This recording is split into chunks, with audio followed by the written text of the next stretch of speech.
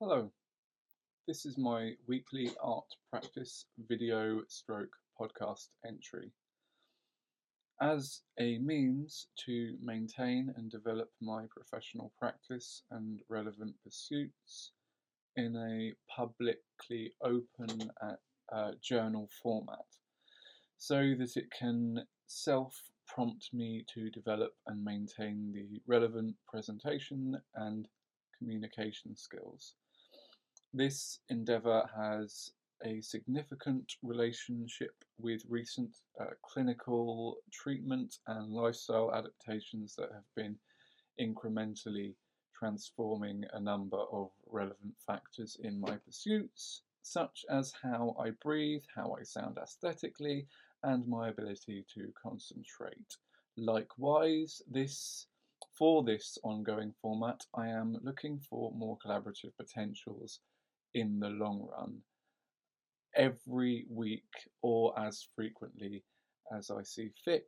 I upload an entry with an effort to make the delivery as succinct and altogether justifiable as possible, which in time might even work. That is my introductory paragraph that I'm now reading at the beginning of each entry. So, first point today, as there's some good news actually. I'm going to make that my second point now. Success on habits. So I've it's quite notable that in the previous week or two, there's been and we're looking at now an acceleration in productivity. That sounds very kind of like a very clinical way of saying things, but the point is, yeah, it was a real kind of sequence of obstacles over September, which turns out now was in part, not entirely, but a great deal in part to an electrolyte imbalance of all things. Strange or baffling though that may sound, given the lifestyle, recent dietary things I've been adapting to, albeit nearly half a year into them now. These imbalances can be a higher risk factor. One can be more susceptible to them, even if the overall health benefits are positive in the long run. Very long story short, I turns out I had a huge magnesium deficiency, which was just gradually creeping up on me in August and September. And although there were other factors at play incidental to that might have prompted a kind of an unhealthy spiral of increasing fatigue and drop in mood and general lack of energy, and coming to a point, in fact, actually, where I almost thought I was developing some kind of clinical depression, because everything on the face of it was I was leading a very healthy life, sleeping a lot, exercising, eating extremely healthy food. So it seemed baffling that for weeks upon weeks I was just getting increasing waves of higher intensity fatigue and huge drops in mood. And I only say that now specifically because I never ceased to be amazed by how subtle chemical imbalances can change everything, much as other factors in life always play some role. I'm not putting every problem I had during that period down to that entirely, but that was the enabler of agency. When I identified that issue and fixed that, suddenly my energy levels quadrupled within the space of a few days. Mood went up a few notches, and it gave me the agency to just practically not only get more stuff done and start exercising regularly the way I wanted to again, and all that kind of sensible stuff, but it enabled agency to do all those other things. And it's worth, I just want to reflect on that very briefly, because I think that's it's amazing how, subtle imbalances like that, for someone who leads, who on paper an extremely healthy life, can happen. And it may, from the outside looking in, appear like over-analysis or obsession. It isn't, for more reasons than I have time to list, but that would just give the impression that I'm over-analytical again. I genuinely enjoy the constant incremental adaptations and changes to lifestyle that I make. I love cultivating that habit of constantly altering and changing habits. And when you get on a roll with that kind of thing, you are going to be the kind of person who could very easily talk someone's ear off about this amazing new thing you've discovered and all of that. But that's, much as we may have a cliche idea of that sort of person who's a bit of a pain in the arse at parties, what could be more fascinating? And ultimately, given that this is an artist podcast journal type thing, what could be more creatively inspiring than understanding the very mechanics of us? Because this is it, surely, to perpetuate a disconnect between mind and body, and think about any kind of health style adaptations that are good as a nuisance or a chore, seems extremely cynical and obviously corrosive. But yeah, it's just worth mentioning, I thought. So, point number 2. Good news. Very good news. I have a portrait I did a few years ago. I submitted a couple of works for a local competition stroke open public exhibit type thing, and a portrait that I painted a few years ago has been shortlisted for that in Whitstable. I forget the name of it now, but I'll keep all of that stuff updated on social media anyway. But that'll be fun. The event is this Saturday, I think. This coming Saturday. It's Saturday now. And yes, that amongst a few other things has helped in prompting me to actually work towards some more portraiture and painting projects on the horizon, which I'll get into shortly. But that will be good. There'll be prizes, of course. I hope I win, because I like to have some money right now, especially. But they will be, all those shortlisted paintings and pieces will be on display in Whitstable for a month or so, I think. Number 3. So, future projects. I had a really nice bit of a brainstorm the other day here about that video project that I was talking about.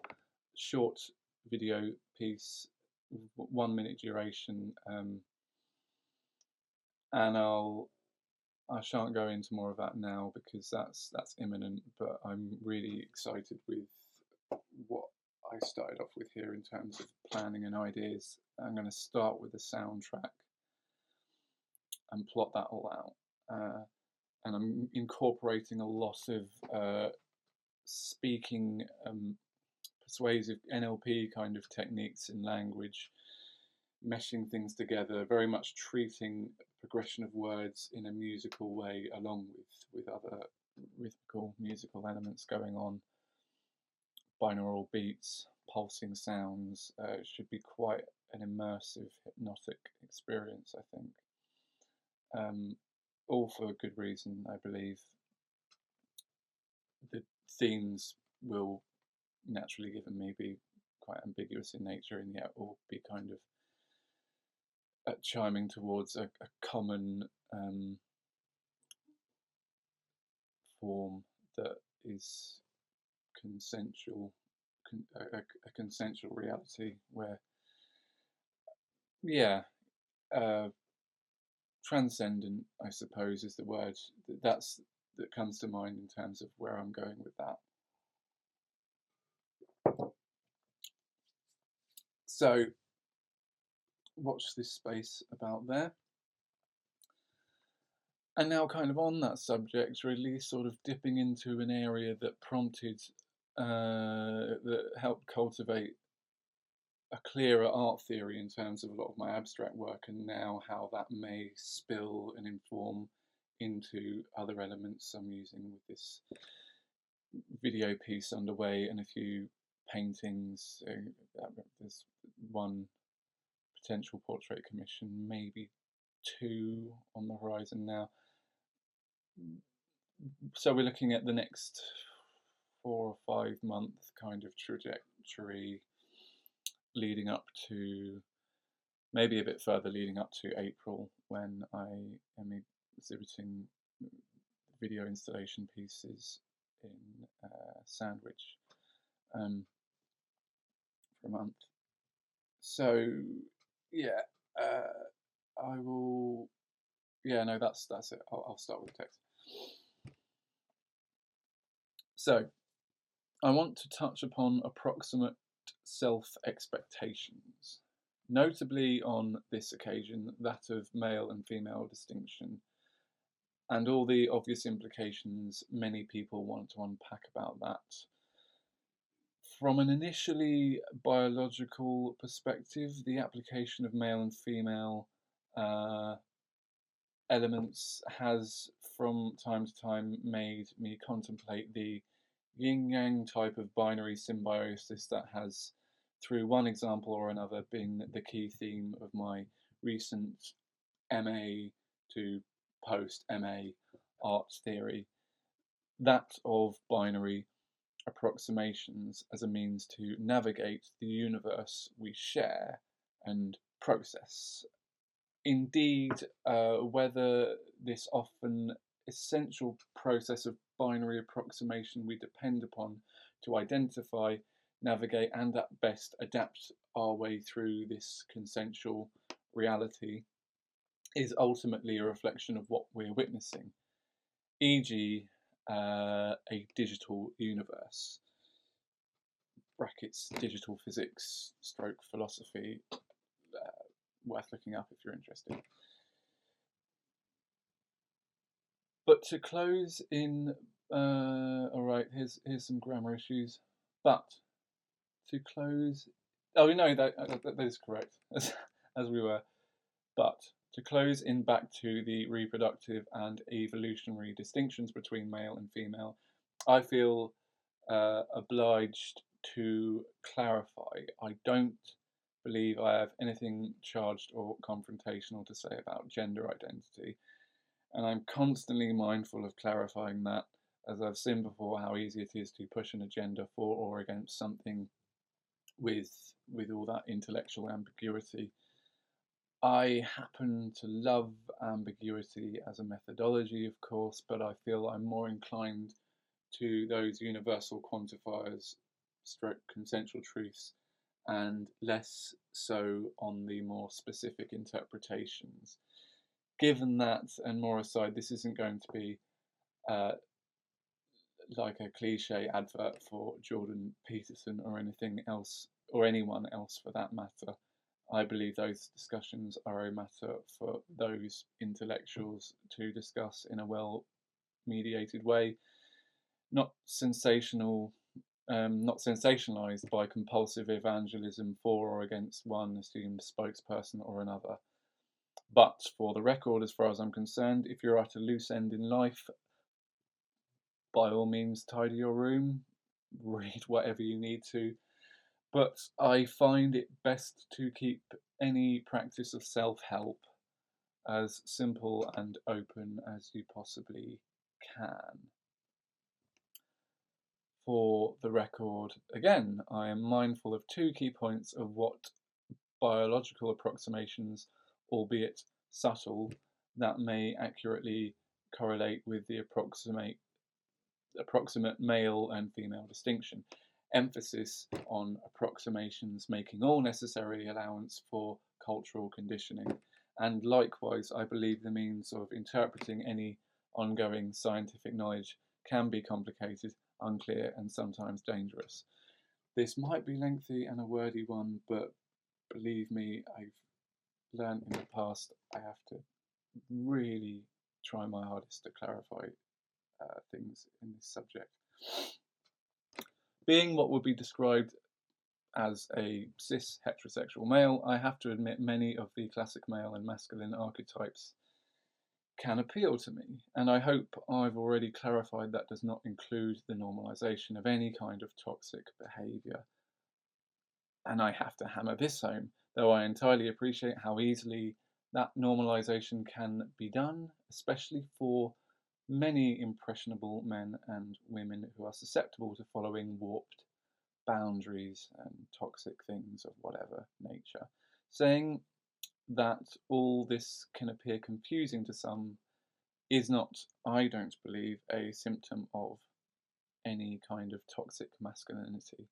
Toxic masculinity is a symptom of toxic masculinity.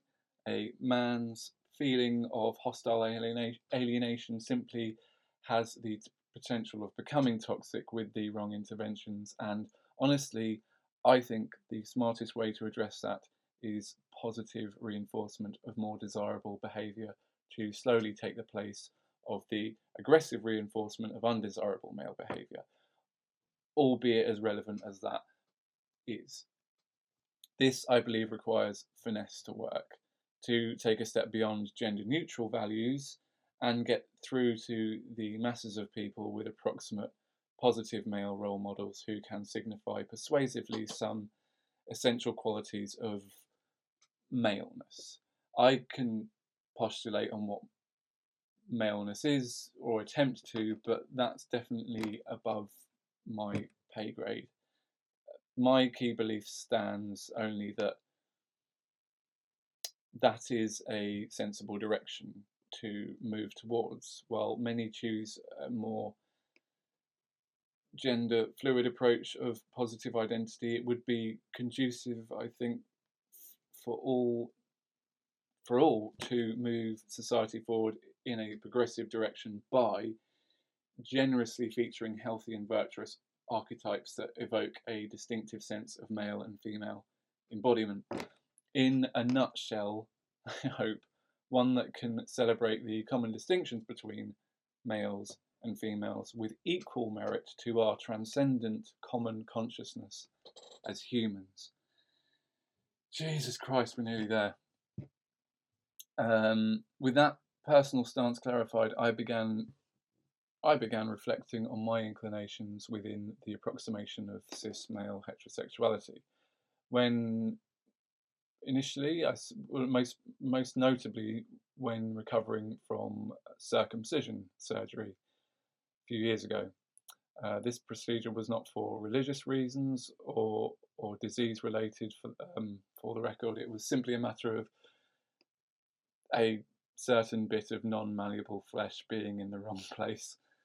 The condition is called frenulum breve. Sorry if this is all going too graphic for people now. That's as detailed as it's going to get. If you're one of those desperate activists who wants to refer to me as mutilated now, I suggest you look the condition up before telling me how I've ruined my life. Then go piss off and pursue something more meaningful. Why not play with your foreskin? I find it quite ironic that a lot of people who preach how important their foreskin is can actually be very insensitive. Now, as I was coming to, circumcision as a personal experience prompted me to reflect on the relevance of male identity to myself, and inevitably how that reflects on society, blah, blah, blah. During that period, I enrolled on my MA, and it immediately informed the subject of my first essay, which might may well be on my website somewhere. The gist was looking at an example of male and female rites of passage from another culture. What potential correlations there were there to the act of sensitivity. The points and execution of the essay are vague at best, to be honest, and demonstrate someone who was into, oh Christ, there we go with the grammar, sedated. I don't know what that word was even meant to be. I'm dyspraxic, forgive me for this. Randomly, okay, demonstrate someone who was sedated, randomly tapping into some interesting ideas and leaving the rest to destiny. Not a huge departure from what I do now, but the essay has its qualities, as I believe have I. I have since contemplated how I might progress that train of thought. At the time, I did not have the toolkit to navigate mindfully past those loaded subjects as much as I feel I may do now. So perhaps now it's more to the point. Where am I coming from with all this? Granted, I'm a white, heterosexual male, but not one who's trying to victimize oneself. I am one who has been misled via my own previous anxieties and seen plenty of that happen in other men, sometimes to very extreme degrees, and frankly, desperate lengths and degrees. I feel very astute to identifying the typical thinking process in many men that can escalate into realms of destruction that goes hand in hand with the self-destruction. On those grounds, I believe my account of things belonging to the demographic that I do are currently valid observations. So when talking about how to progress the train of thought I mentioned, I'm considering what the signifiers would be in my life to achieve a naturally transcendent and approximate form of fulfillment. The rationalist, let's try that one more time. The rationalist, that wasn't so hard, was it? The rationalist in me tells me that fulfillment is a matter of mindfulness and meditation. To invent a word, I think primalist in me, susceptible to obtaining other things, wants to excel in a certain role or an idea of a role that feels pre-assigned to me, ranging between some spiritual and biological manner of prescribed destiny within an approximate form.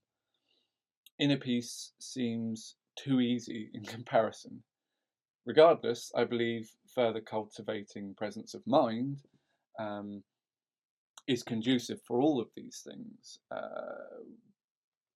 The step beyond or toward, which is central to the creative theme of binary navigation I already described, is the new game changer, the new revised direction in life, as much creatively as personally, as much transcendent as primal, as much digit 0 as digit 1. At this point, I ended it thinking, perfect point to insert your favourite Morpheus quote from The Matrix, because I'm wrapping that back round to the reference I made to digital physics and philosophy, which I, again, suggest looking up. Not that I'm an expert on that. Incidentally, with The Matrix, Keanu Reeves is in his 50s now. I think if we can take anything from that, given the shape he's in, well, if you take anything, any one point home from all of that I just read and was talking about, it's that we all need to learn Kung Fu. So that's it for this week's entry. Sooner or later, I'm going to arrange some kind of background setup, make this look a little more professional, because I can. So yeah, no, that's everything. I want to elect another tune, as I have been doing at the end of each entry. Abandoned Window by John Hopkins. Look that up, listen to it, it's good. Thank you for your time. Or if no one's watched it, that's fine. I'm grateful to myself for putting this time in so I can do it again better, and so on.